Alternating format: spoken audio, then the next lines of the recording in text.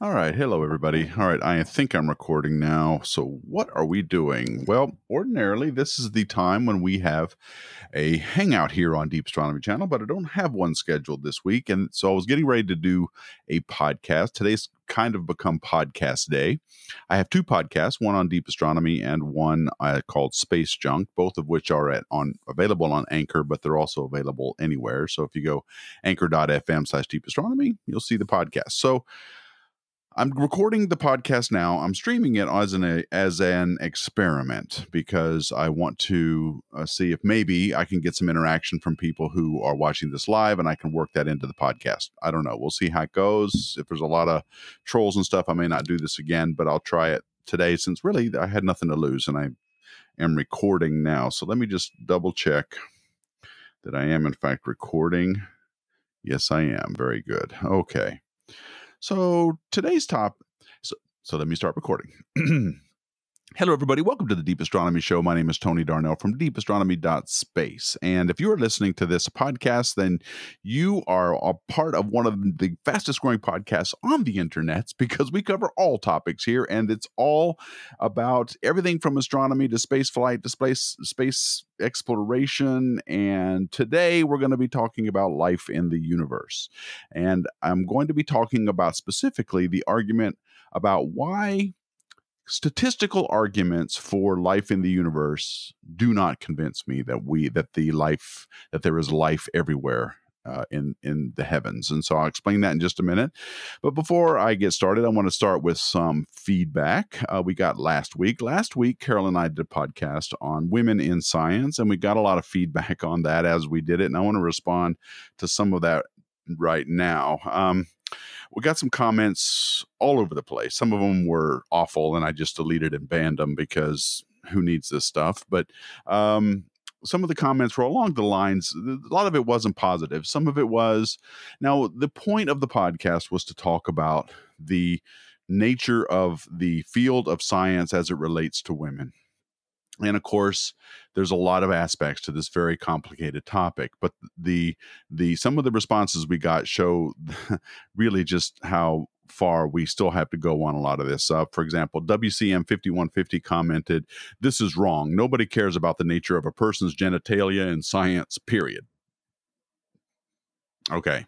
So that was somebody's response to it. Another one was that then I deleted this because he got a little bit belligerent on my channel. So I just, who needs that? So, but there were other comments along the lines of that. Well, why are you talking about promoting women in science, over more qualified people that might be white men also applying for the jobs? The implication being that the only real qualified people were white men, and that we were going to give the job, we were advocating giving the job instead to a lower qualified woman or person of color. And of course, that's not what we were advocating at all. So when we talk about this, we tried to discuss it openly, but there was a lot of people who felt like what we were trying to do was just take unqualified women and make them and give them a chance in science. And of course, that misses the point entirely. What that implies, though, comments like that, is that the only qualification or the only qualified applicants for jobs in science would be from white men. That's the implication, because if we're giving it to women, then obviously a qualified white man is not getting the job. And of course, we weren't advocating anything of the sort. The point we were trying to make was that there are equally qualified, if not more qualified, people in science that for the roles in science that could go to women and minorities, but that they are facing barriers to getting those jobs due to cultural issues and a lot of stuff that science has a problem with. So that was the point we were trying to make. What we are not saying give jobs to less qualified women. We are saying give them to equally, if not more qualified women, and open those opportunities up to them. That was the point we were trying to make. And of course, on YouTube, things got a little bit out of control and just stupid. So watch the podcast, listen to the podcast if you haven't already, and and I don't even know if I want to ask you for your thoughts, but we are getting, everybody is just getting defensive over all kinds of stuff these days. And already I can see, um, Dan Stone is like already commenting on my live chat. Not here for political stuff. Are we the only ones in the universe? Politics are such a crappy distraction. That's from Old Kid. I'm not talking politics. I'm talking about women in science. That's what I was talking about last week. And I'm responding to comments people made. Uh, never mind. All right. On to today's topic. So, life in the universe. I've been doing podcasts for better part of over a year now, and last week we recorded a podcast with Paul Sutter, and before that we have Phil Plait and other people other astronomers and whatnot on our Space Junk podcast. And I always ask the same question: what do you think about the ubiquity of life in the universe? Do you think that life is common? And the point of that conversation is I want to try to get what people think about life in the universe, because whenever I'm talking about this topic, the first thing we always hear about are the statistical arguments.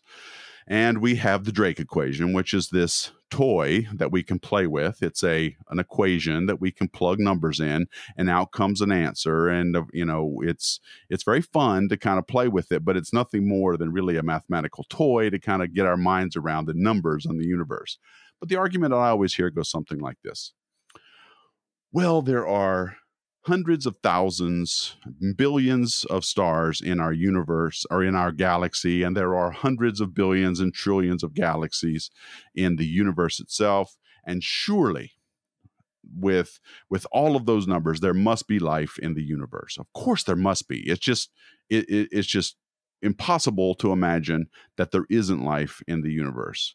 And I find those arguments less than compelling, because and I'll get to why in just a minute, but we've learned a lot about the universe over time, especially since the Drake equation came out. And one of the numbers that we've gotten a better handle on is FP. That's the term in the Drake equation that says the fraction of stars that have planets in orbit around them. That's an important number because it's hard to have life without planets. And we've got a better handle on that thanks to Kepler and TESS and Hubble, and all the ground-based observatories and ground-based surveys that are out there that are looking at finding other planets around other stars. So with the Milky Way, the number turns out to be that there's about 1.6 planets around every star on average in our Milky Way. That's a lot. That's a lot of planets. And if you consider we've got 300 or so billion stars in our galaxy, then you're looking at 500 billion planets. Some of those are probably capable of harboring life. Some of them might be like Earth. They might have water on them, and we might be able to enjoy lots of planets with lots of life on it. And that's true. But that's a statistical argument. All of these things are statistics on probability. And I agree that this is an important way to look at the problem, but it's not the only way. And here's why it doesn't convince me. Most astronomers and cosmologists and scientists in general, physicists, will tell you that we live in an improbable universe. And what do they mean by that?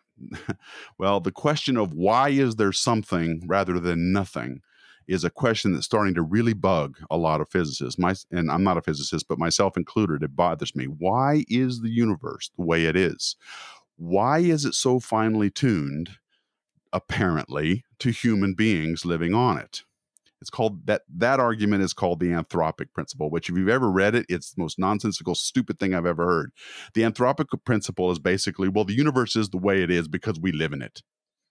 And that makes it makes, not only does it make zero sense, but it also doesn't do anything to shed any knowledge on the problem. Okay. The universe is the way it is because we live in it.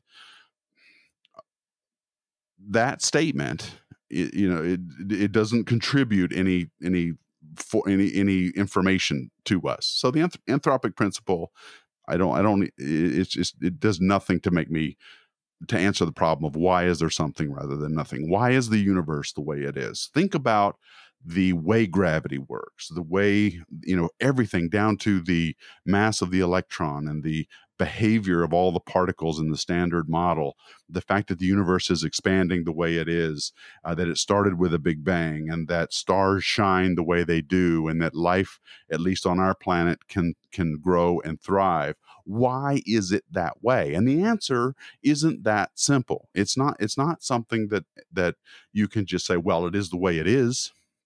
The answer of why the universe and why we have something rather than nothing is something that isn't very satisfactorily answered by science and physics.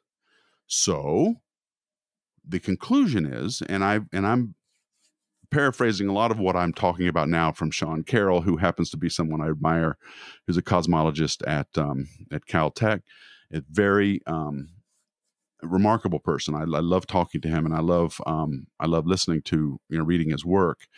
Is there are lots of things that have to happen to make the universe the way it is, and the statement that we live in an improbable universe is one that I've heard many times from many people.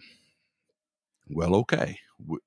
All of the stuff that came together in the universe came together in a way that we are here, and that most physicists agree is an improbable situation. Well, if we live in an improbable universe, the universe itself, the thing that we are housed in, is an improbable situation, then what does that say about other things? Well, Richard Dawkins, for example, uses the fact that we live in an improbable universe to prove that there is no God. Now, he says, because we live in an improbable universe, to suggest that there is a creator of that universe is an even more improbable idea. The fact that the creator is even more improbable than the universe itself somehow proves that there is no God.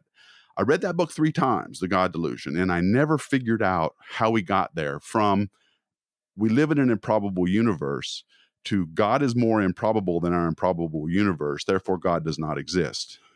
It didn't make sense to me why an improbable God proved that it didn't exist. But that's a topic for another podcast. But he already allows for improbable things. Our universe, it is improbable. We don't know how, the fact that all of this came together seems highly unlikely based on the science that we know about the universe. So if the universe itself is already improbable, we know improbable things can happen because the universe is here. Forget what that means about the existence of God. I don't think that it follows that God doesn't exist just because we live in an improbable universe. But going back to my statistical argument of, well, there are hundreds of billions of stars in our Milky Way. The Milky Way galaxy is one of hundreds of billions of galaxies in the universe. Then if you add all of that up, even if only a tiny fraction of those planets had life on it, the chances are pretty high. Or if even only a tiny fraction of those planets could have life on it. It's not unheard of. And for a long time, that was enough for me. I agreed with that. In fact, the very first video I ever posted on YouTube, the Hubble Deep Field, I made that statement myself. I said, if you look back at my very first video on the Hubble Deep Field, I said, and I'm paraphrasing myself, that of all of the planets and stars and galaxies in the universe, it seems almost absurd that we are the only life in the universe. And I'm glad I said almost absurd. I took flack for it at the time, but I'm glad I said almost absurd because I'm taking back some of this now. So I used to believe this. Statistics say, sure, there should be life in the universe all over the place. But the universe itself is improbable, and that allows for improbable things to happen. So even though statistically it is reasonable to think that there is other life in the universe, it is also reasonable to think that there is none besides ourselves in the universe. That is possible. And here's what will change my mind. Here is how right now, the jury's out. I'm not convinced that life is everywhere. I believe that it's possible that simple life may evolve from a primordial ooze. If you add up all of the building blocks of life and you put them together, I believe you will get increasingly more complicated chemistry until finally you get something that goes from simple chemistry to organic chemistry and all the way up the chain until finally you get something that resembles what we would call life. Okay, I believe that's not so hard. I used to think, and I've been corrected on this by many people, that it was like a spark, that when we had all the ingredients on a planet together to create life, then something sparked life to exist. It doesn't happen that way, according to what biologists have told me. It's more of a continuum where you get more complicated chemistry until you get something that metabolizes, reproduces, and does all the things that we consider a living organism to do. But so far, we only know that that's happened on one planet. And even then, we don't know exactly how life got here. We can't really definitively say life on this planet arose from the primordial conditions of the early Earth and came up through this more complicated chemistry, or did it get here from panspermia? Did it come here from somewhere else, going through all that chemistry somewhere else and land here? We don't know. We just don't know how life even started on this planet. So, given all of these things we don't know, it makes sense to me that we think about the fact that it may not happen anywhere else. But here's what will convince me otherwise. If we can find life somewhere else, preferably in our own solar system, whether it's Mars, whether it's Europa, whether it's Enceladus, wherever, and it can be shown to have started there on Mars, on Enceladus, on Europa, then we have an instance where life arose in two different places in the same solar system, independent of each other. Then I will buy your statistical argument. Life is probably everywhere. But until then, I'm leaving open the possibility that it's nowhere else but here. Why?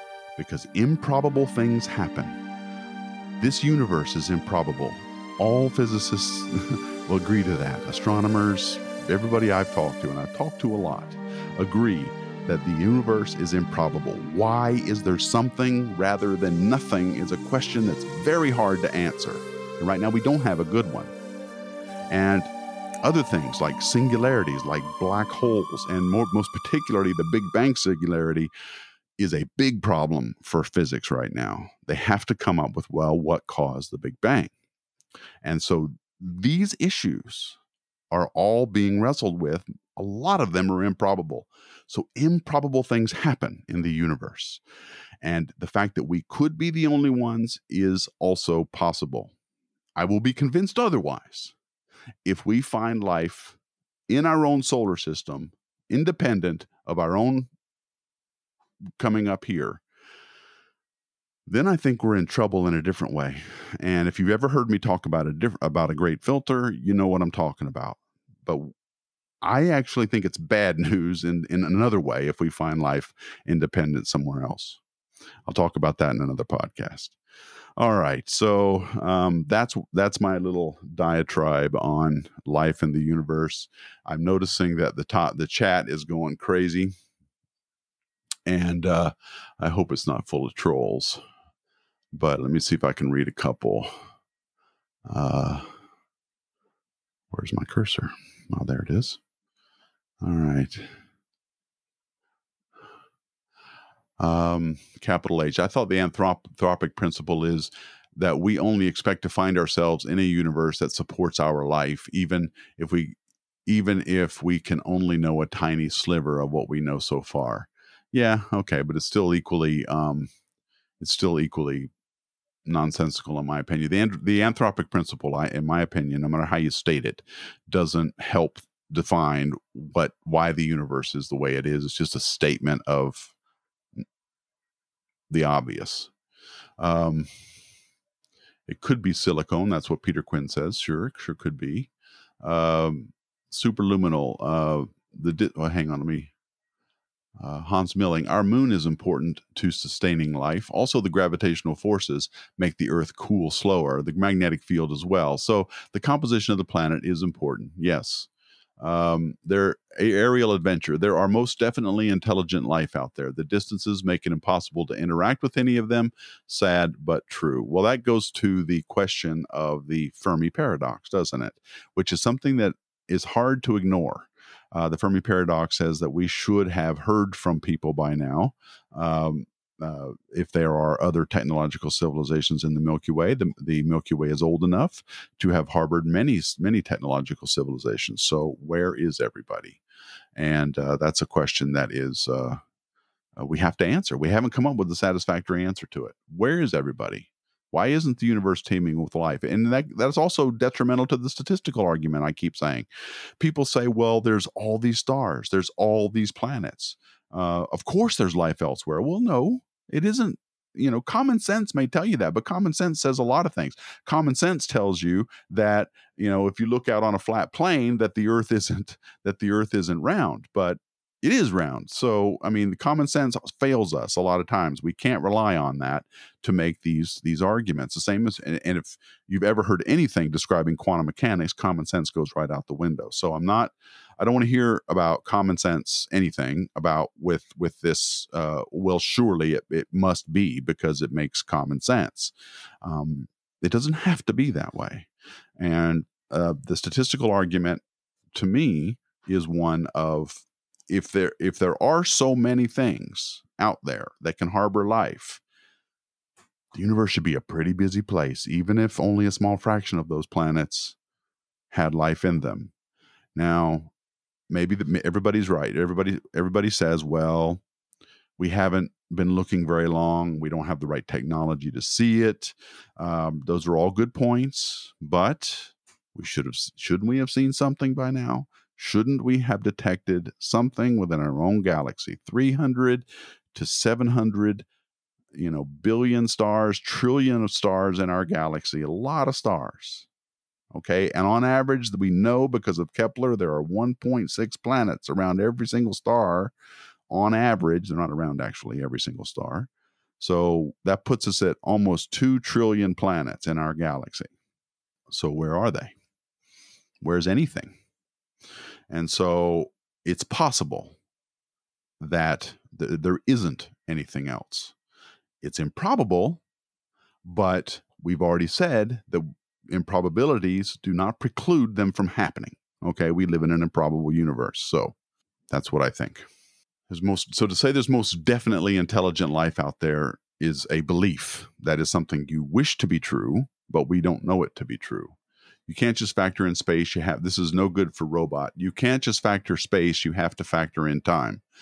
Of course, you have to be looking at a time when people are transmitting. If you miss, then you don't. But again, you don't see each other. But again, that's if you're talking statistics, trillions of planets, it should happen. We should be able to see, and we should be able to see something by now, even relics. Okay, no good for robot also says it's improbable to win Powerball, but it's still around 300 million to 1, but there are billions of stars and galaxies. So is your point that somebody wins? And the answer is, yeah, we won. We won the lottery. Let's see. Sean Carroll is the best. He really is. If you haven't listened to his podcast, Mindscape, you need to go check it out. All right. Greg Gardner, would it be possible that images we see of distant galaxies might be nothing more than just reflections bounced off highly gravitational fields? So if true, how many galaxies might we be able to discount as reflections? No, I don't think that's true, Greg. The galaxies that we see are they were emitting light, and they're not reflections off of gravitational fields. What we do see with galaxies, distant galaxies, is gravitational lensing. That is where something massive, like a galaxy cluster in between us and a distant galaxy, the light from that distant galaxy passes through a galaxy cluster and gets bent and distorted and twisted and squished and mushed and made up of all kinds of different things. And when we finally see it, we see this long, smooshed out, flat galaxy shape. That happens, but reflections off of what? So no, they're not reflections. We see the actual galaxies out there. Okay, Sundar uh, Sub Subramaniam. Sorry if I'm screwing that up. Are you talking about civilizations or just any form of life? I'm talking about any form of life whatsoever, even simple stuff. I think it's it's easier to make life from nothing than I used to think it was. I thought that was a very hard thing to do. I thought that going from things that, primordial oozes and soups to things that were suddenly life, I thought that step was hard. But now, after I've talked to a lot of biologists and people, I've come to realize that that's not how it works. I was thinking about it, like I said, as a spark, and that's not what happens. Instead, what tends to happen is this more increased um, level of chemistry, more complicated chemistry as things evolve on, until eventually you get something resembling life in its earliest stages, and then evolution takes over and goes from there. I think that's probably a lot easier now than I used to. Civilizations, I don't know. I mean, using the only data point we have as a guide, we may not be out of the woods yet ourselves. If that step that I just said is easy, creating life from nothing, then I was kind of hopeful that that was a hard step, because that means that getting over into that step and creating life from nothing meant that we had already passed that hurdle and we're fine. We're out of the woods. But if Fermi is right and there is a paradox, or there isn't anybody else out there, then uh, that means something killed them off, or something got in the way that they no longer were able to get past some level of their development. And we may yet face that, whatever it was. It's called the Great Filter. And we may not be out of the woods yet. We would have been out of the woods if the hard part was creating life in the beginning from nothing. But now that that's probably easier than I think it was, it might be that we are still faced with something else, like some technological disaster. Maybe we kill ourselves off as a technological civilization, not as a species, with climate change. I mean, who knows? But uh, the point is that many of you are just saying there is life. Okay, fine. There's life out there. Fine. But you're just saying things. You don't know. You hope there is, but you don't know for sure. And no, none of us do. Superluminal, people often say we cannot make any judgments about possible alien life because we only have a data point of one. But I disagree. I think we can make educated guesses. Well, what are they? What are your educated guesses? Are you going to throw statistics at me again? Are you going to say, well, there's just so many stars out there? That doesn't settle it. Okay? Even in quantum mechanics, when Schrodinger's cat is both dead and alive until you collapse that wave function. All things are possible until it isn't. So you statistics don't help you. To say that the Schrodinger's cat is both dead and alive does not answer the question, does it? It's only when you look and you collapse the wave function that you get an answer. So what educated guess can you make? You can say, well, it's probable. Life in the universe is probable because there are so many things about the universe. There are so many planets. We know that there are so many situations in which life can thrive. And this will improve as we get more information about the universe. As we've already learned about the number of planets out there. That was something we didn't know 25 years ago. Now we've got to find out something about the ubiquity of life. And astrobiology is a brand new science. So it's learning, it's trying. But how easy is it to make life somewhere else? How can it thrive? These are all questions we've got to get a better handle on before we can make better educated guesses. Right now, the only educated guess we can make is that it's probable. Unless you can tell me something else, because I don't know what else it could be. Okay, well, I think I've exhausted this. Is it possible we're in a simulation? That's just for no good for robot. Yeah, that's become a popular way of thinking about the universe we live in. And if you like string theory, then you're going to love the idea that we're in a simulation, because string theory says that all universes are possible. There's there's a cosmic landscape out there, and that every time you make a decision, whether it's to go to the bathroom or not go to the bathroom, branches open up and an infinite number of yous exist in an infinite number of universes. And to me, that's about as satisfying as saying that there is a God, because it doesn't, it to say everything is possible does, and we can't observe all of those things that are possible, uh, is useless information. Let's see. Kuzo is saying, yes, statistics is useless if no proof. Saying maybe there's life or we're probably alone is useless, just a personal feeling. Hope soon we find life. Yes, right now it's all wishful thinking.